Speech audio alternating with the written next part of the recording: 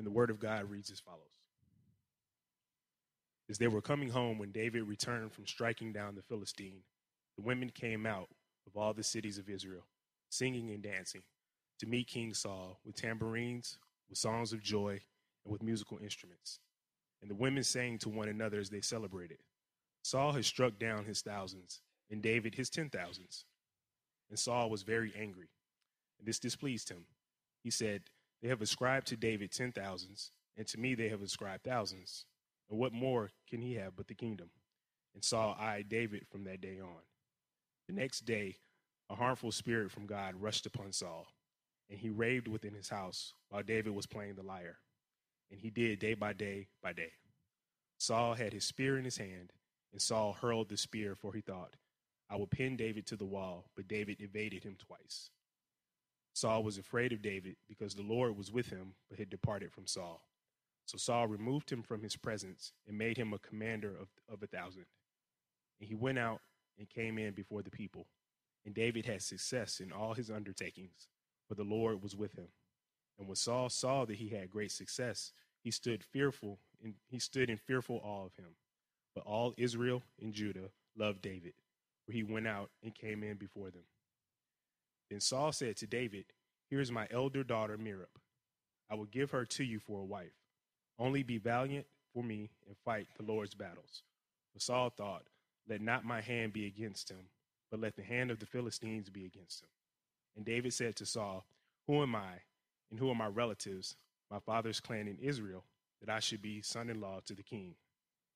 But at that time, when Merab, Saul's daughter, should have been given to David, she was given to Adriel, the Meholathite, for a wife. Now Saul's daughter Michal loved David, and they told Saul, and this thing pleased him. Saul thought, "Let me give her to him, that she may be a snare for him, and the hand of the Philistine may be against him." Therefore Saul said to David a second time, "You shall now be my son-in-law." And Saul commanded his servants, "Speak to David in private and say, 'Behold, the king has delight in you, and all his servants love you. Now then become the king's son-in-law.'" And Saul's servants spoke those words in the ears of David. And David said, "Does it seem to you a little thing to become the king's son-in-law, since I am a poor man and have no reputation?" And the servants of Saul told him, thus and so did David speak. Then Saul said, "Thus shall you say to David, 'The king desires no bride price except 100 foreskins of the Philistines, that he may be avenged of the king's enemies.'" Now Saul thought to make David fall by the hand of the Philistines. And when his servants told David these words, it pleased David well to be the king's son-in-law. Before the time had expired, David arose and went along with his men and killed 200 of the Philistines. And David brought their foreskins, which were given in full number, to the king, that he might become the king's son-in-law. And Saul gave him his daughter Michal for a wife. But when Saul saw and knew that the Lord was with David, and that Michal, Saul's daughter, loved him, Saul was even more afraid of David.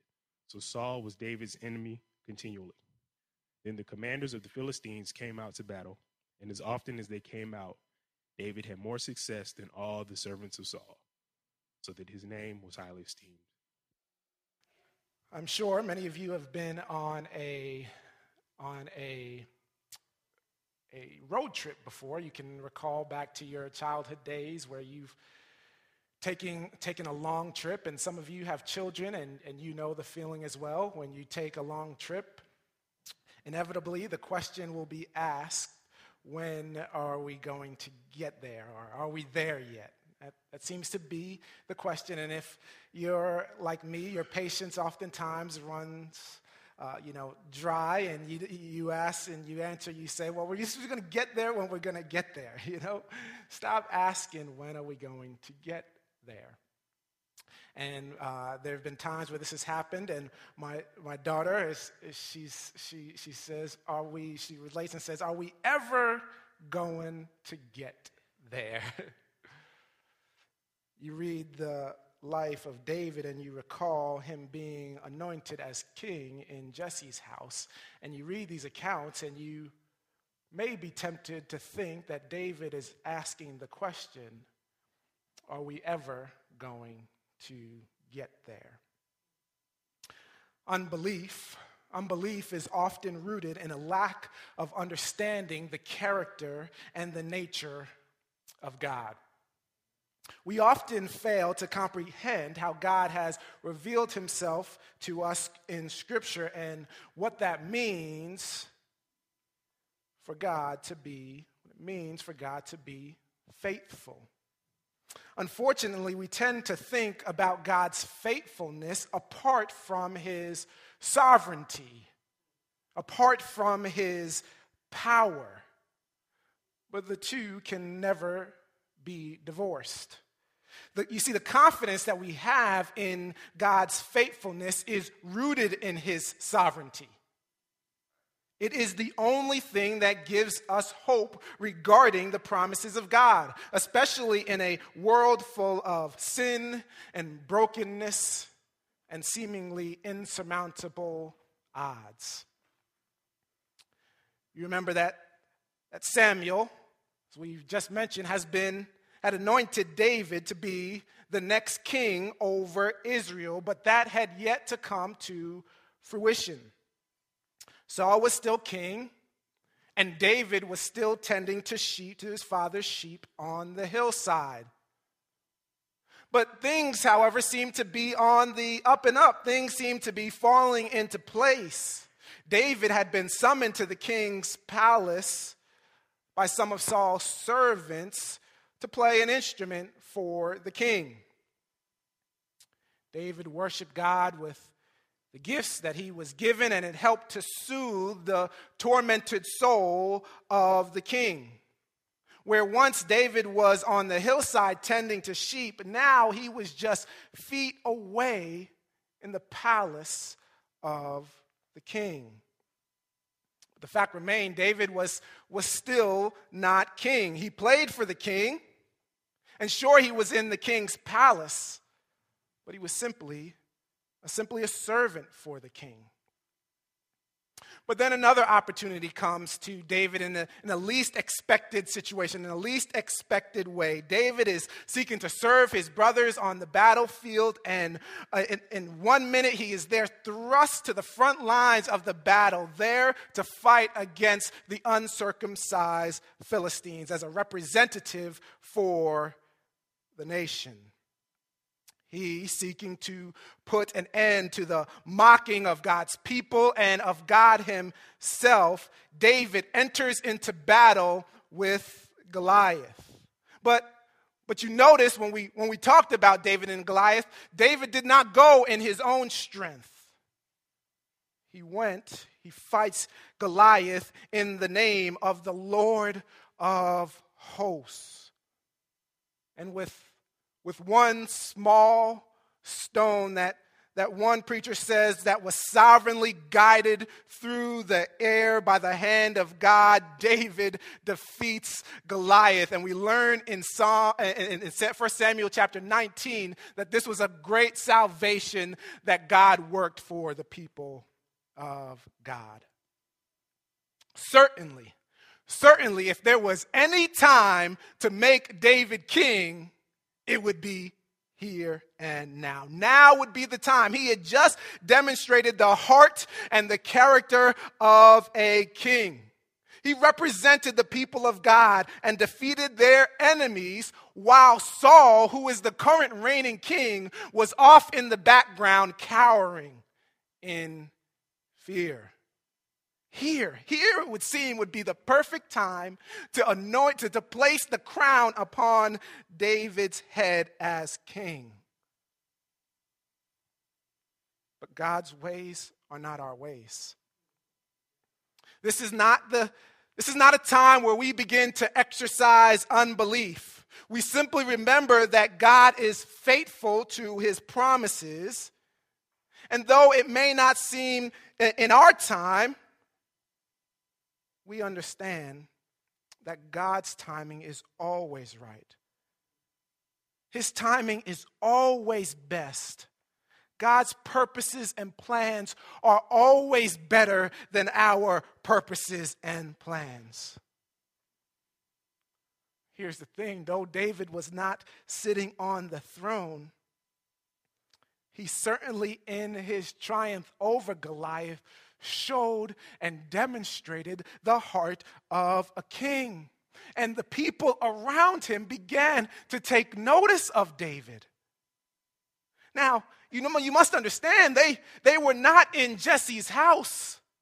When Samuel anointed David king, they had no idea that David would be the future king of Israel, but they saw and they recognized the character and the heart of a king in David. David demonstrated that he was a king long before he was given the title king. This should be a reminder to us that when God places a call on your life, perhaps into the ministry, perhaps you have sensed a call to be a pastor and to proclaim the word of God before people, this should be a reminder to us that we don't need to manipulate things. We don't need to be in a rush to get a title. We need to first understand that call will be manifested as God uses you before you even have that title. Secondly, this is so important. This is so important. If God has called you, others will begin to recognize that calling as well. Oh, brothers and sisters, there is no need to manipulate. There is no need to rush. God knows what he's doing. His timing is always best. His timing is always perfect. This is how he moved, and this is what happened to David. The people took notice of David because he showed a shepherd's heart. He showed that he could fight for the nation. He showed the heart of a king, and the people took notice, but Saul took notice as well. When they are returning from the slaying of Goliath, there was great rejoicing in the streets. There was singing and there was dancing. The Bible tells us that there was tambourines playing, and we're familiar with this. We know this. You remember the parade that they had when the Giants won the Super Bowl this year? You remember that parade? They were dancing and singing in the streets. We're familiar with this. They made up songs. They made up songs as they often do. Similar to the song that Moses led the people in, rejoicing as they crossed through the Red Sea. God had worked a great salvation for the people. They rejoiced there on the banks of the river there. They rejoice because God had worked a great salvation. And so here they are rejoicing because the nation had been saved from the hands of Goliath and the Philistines. And as they saw Saul and David entering in, they sang a song, and this is the song that they sang. Saul has struck down his thousands, and David his 10,000s. And in the midst of this rejoicing, unbeknownst to David, Saul takes notice of him.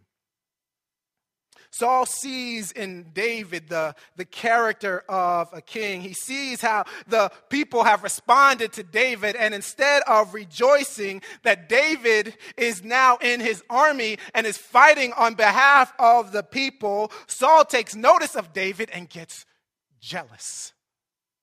Jealousy enters into his heart.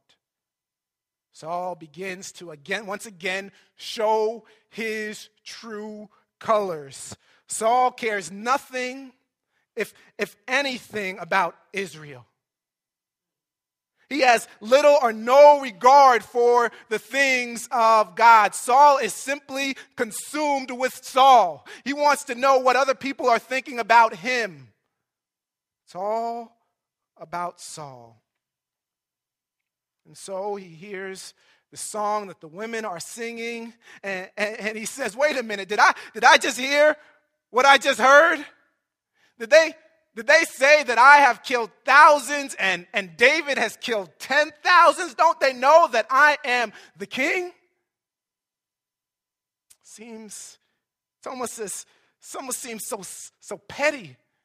Seems like something that children would say. He got a bigger piece than I did.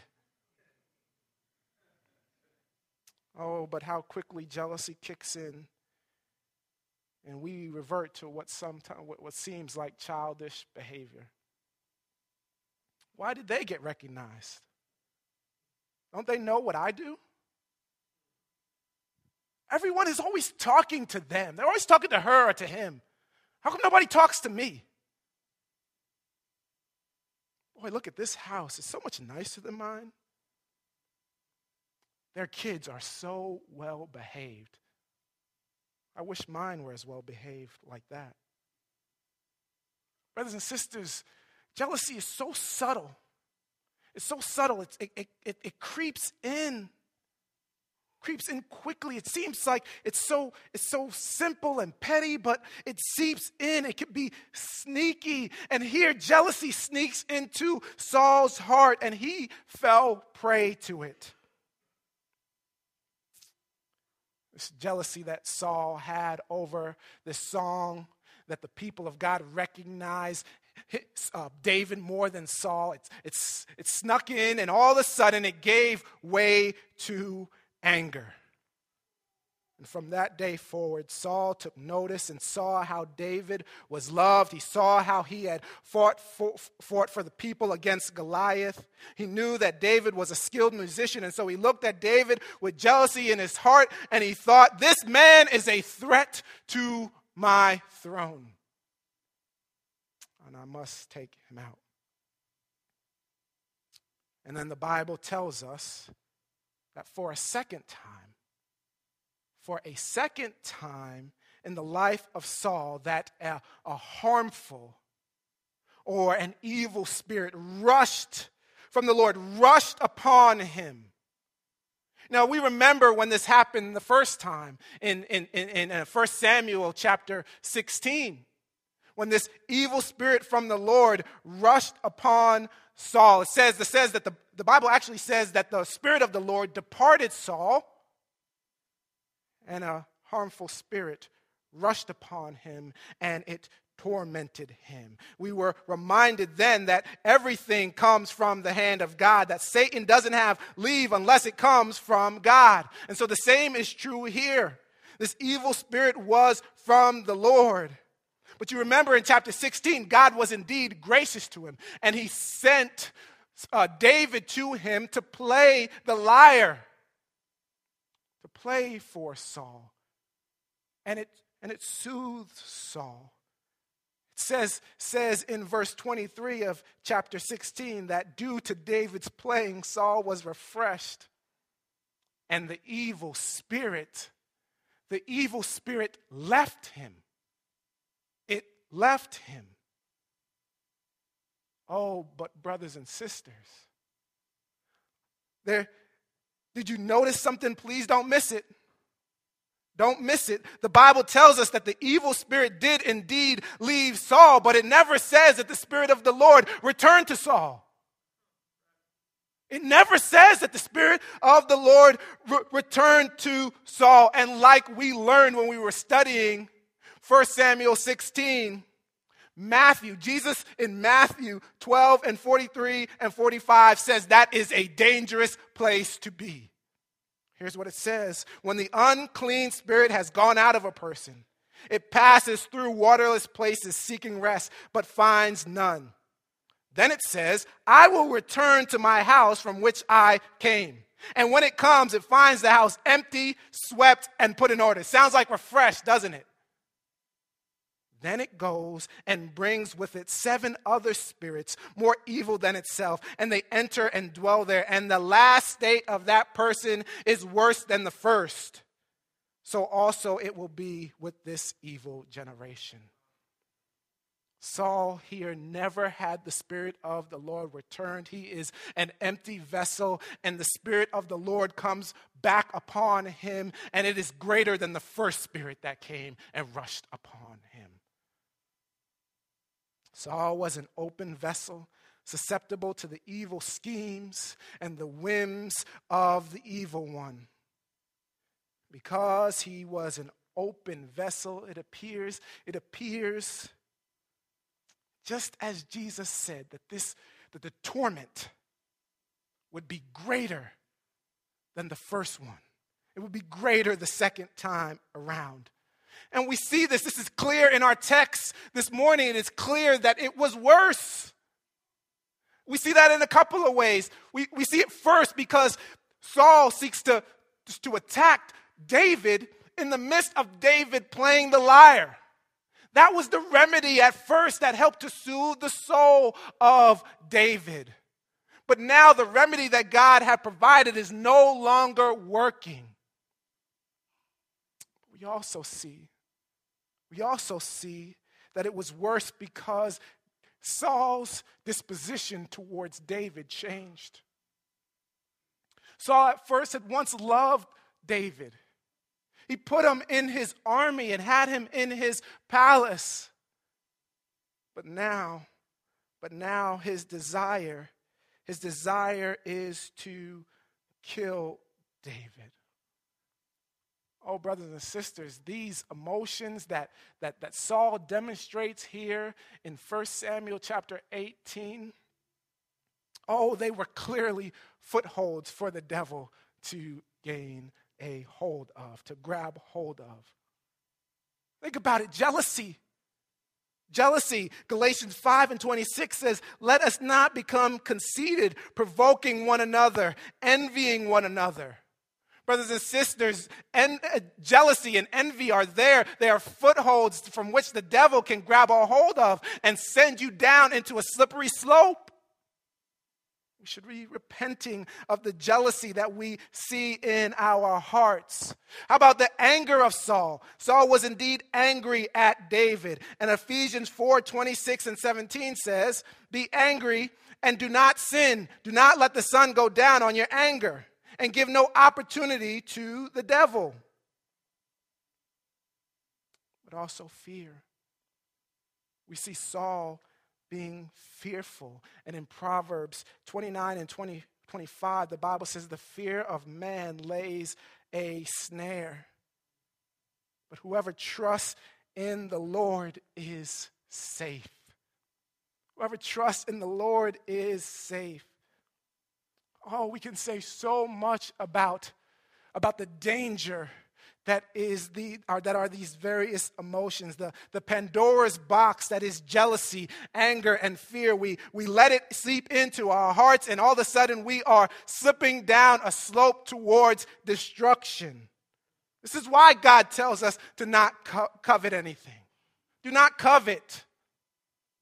Do not let the sun go down on your anger. To be angry and to sin not. These are the things that God tells us not to do because He understands and He knows the danger of them. Saul lets anger, and jealousy, and fear fester in his heart, and as we will go through the rest of 1 Samuel, we will see that it continues to take him down a place of destruction.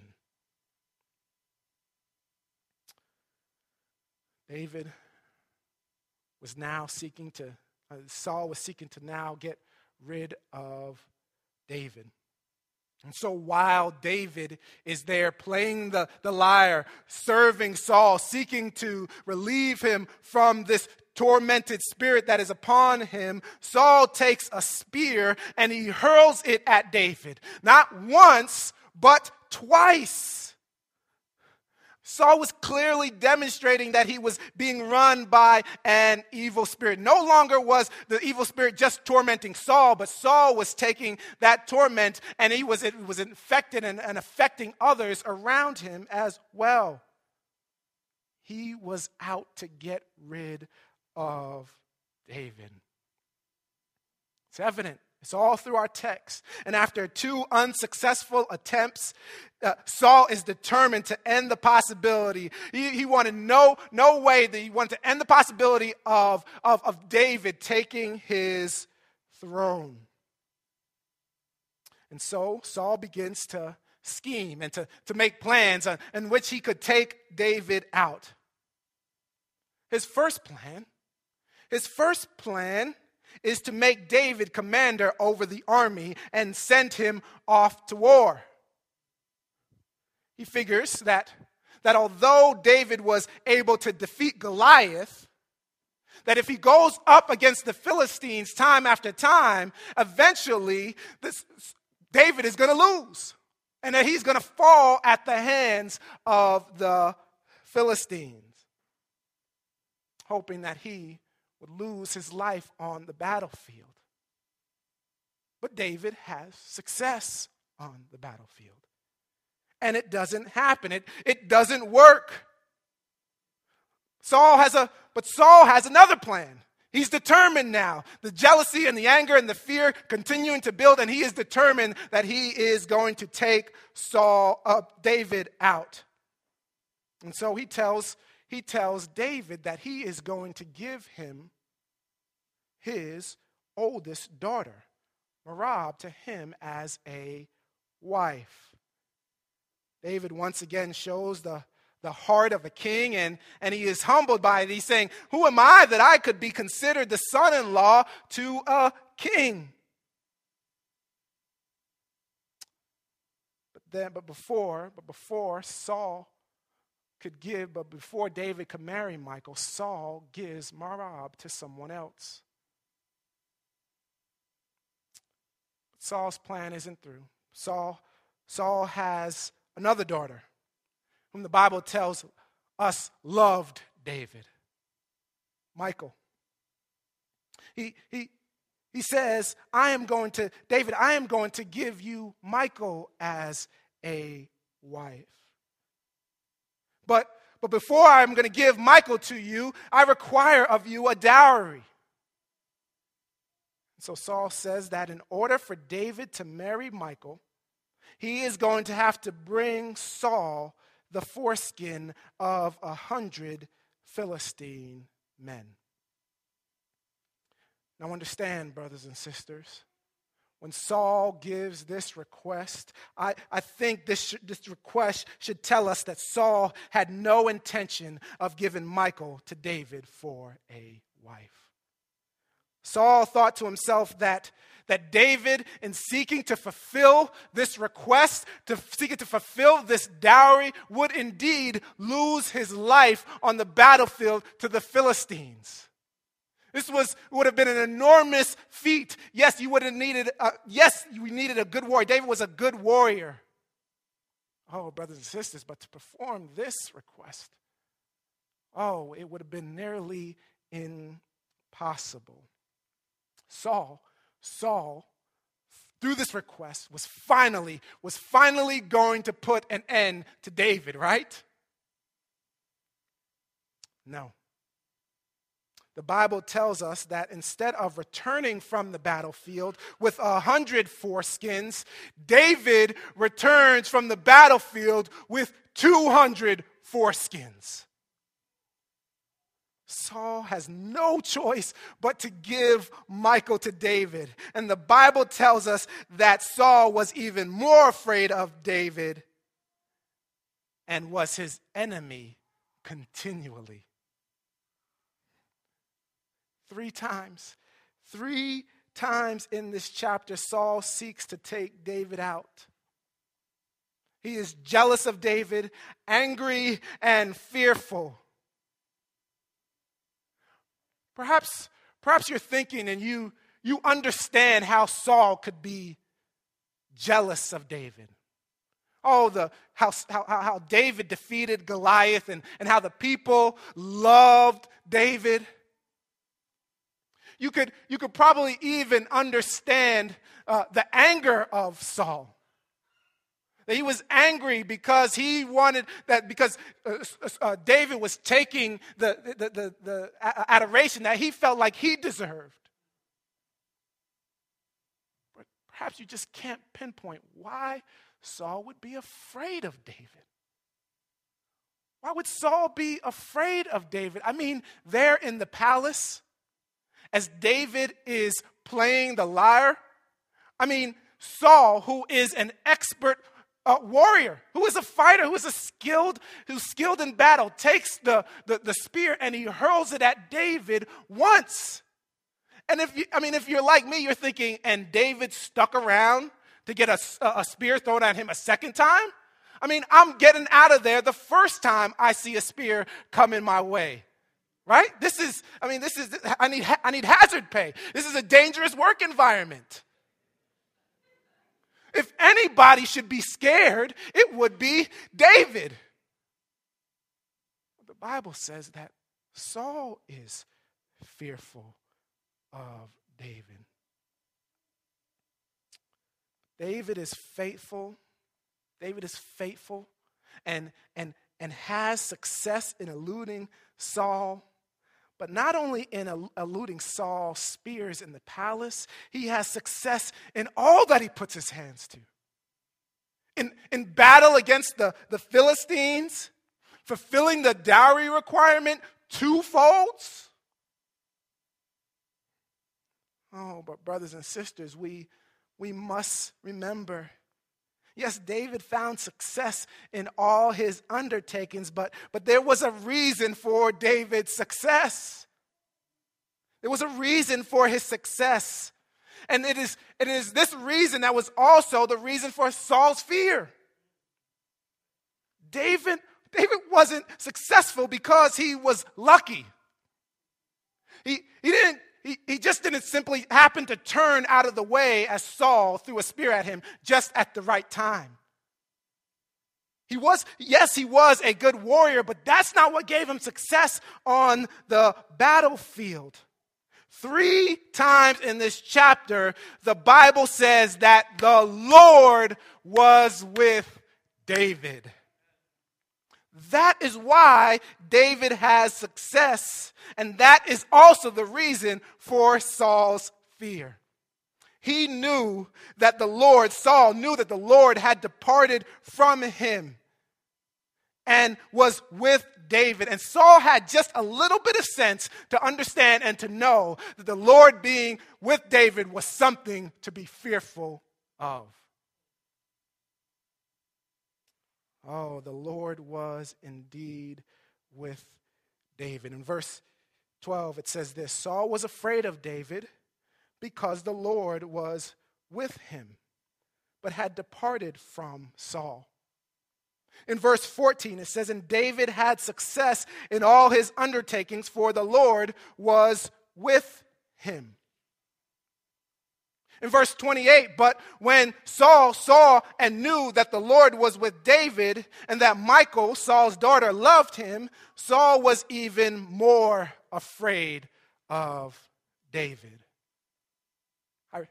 Brothers and sisters, I read those verses again. I know we read them at the beginning, but I read those verses again because I want you to take notice of Lord.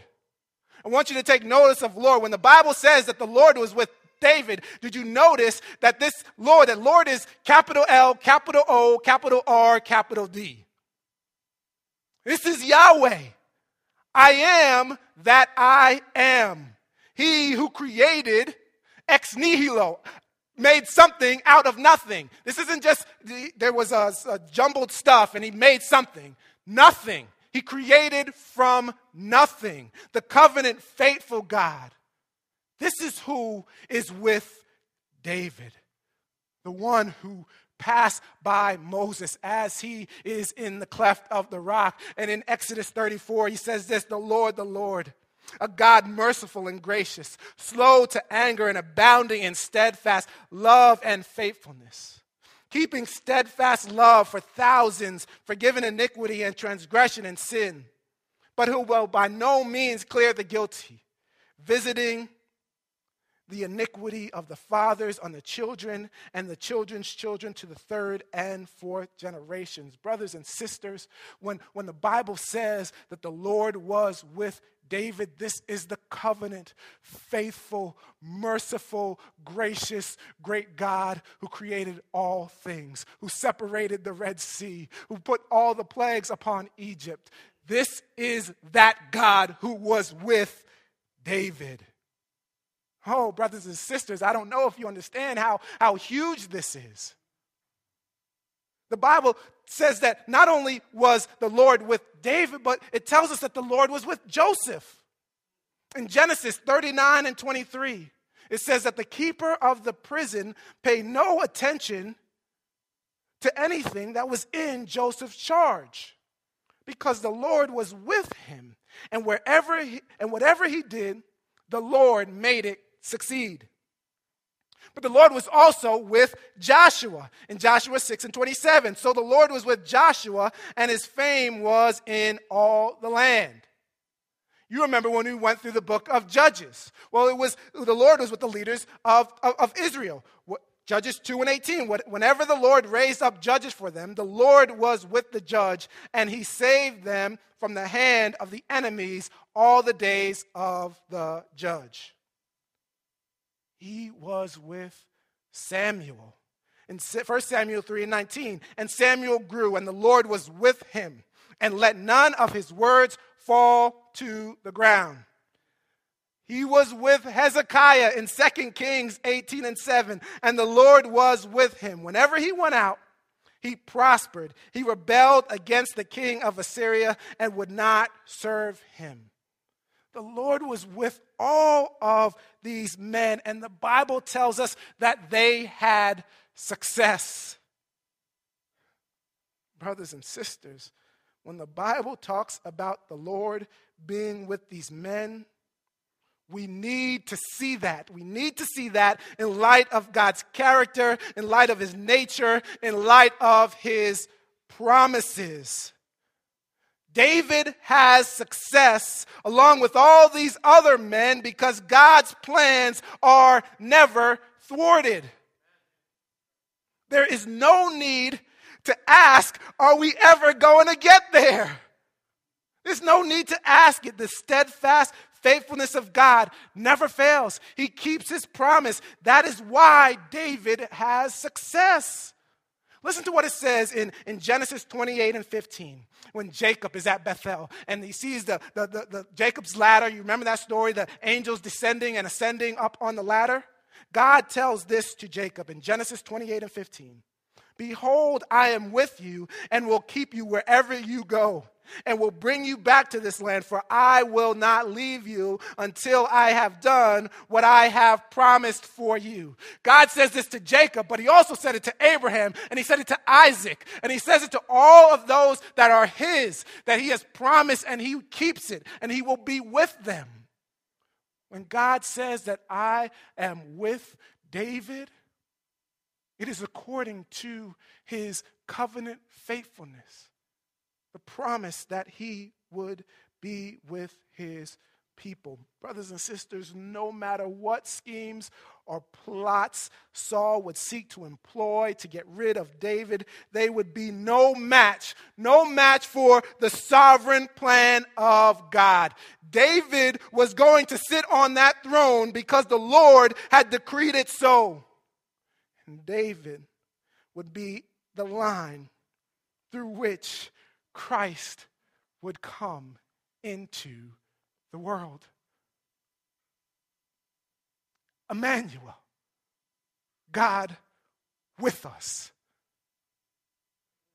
Did you hear what I just said?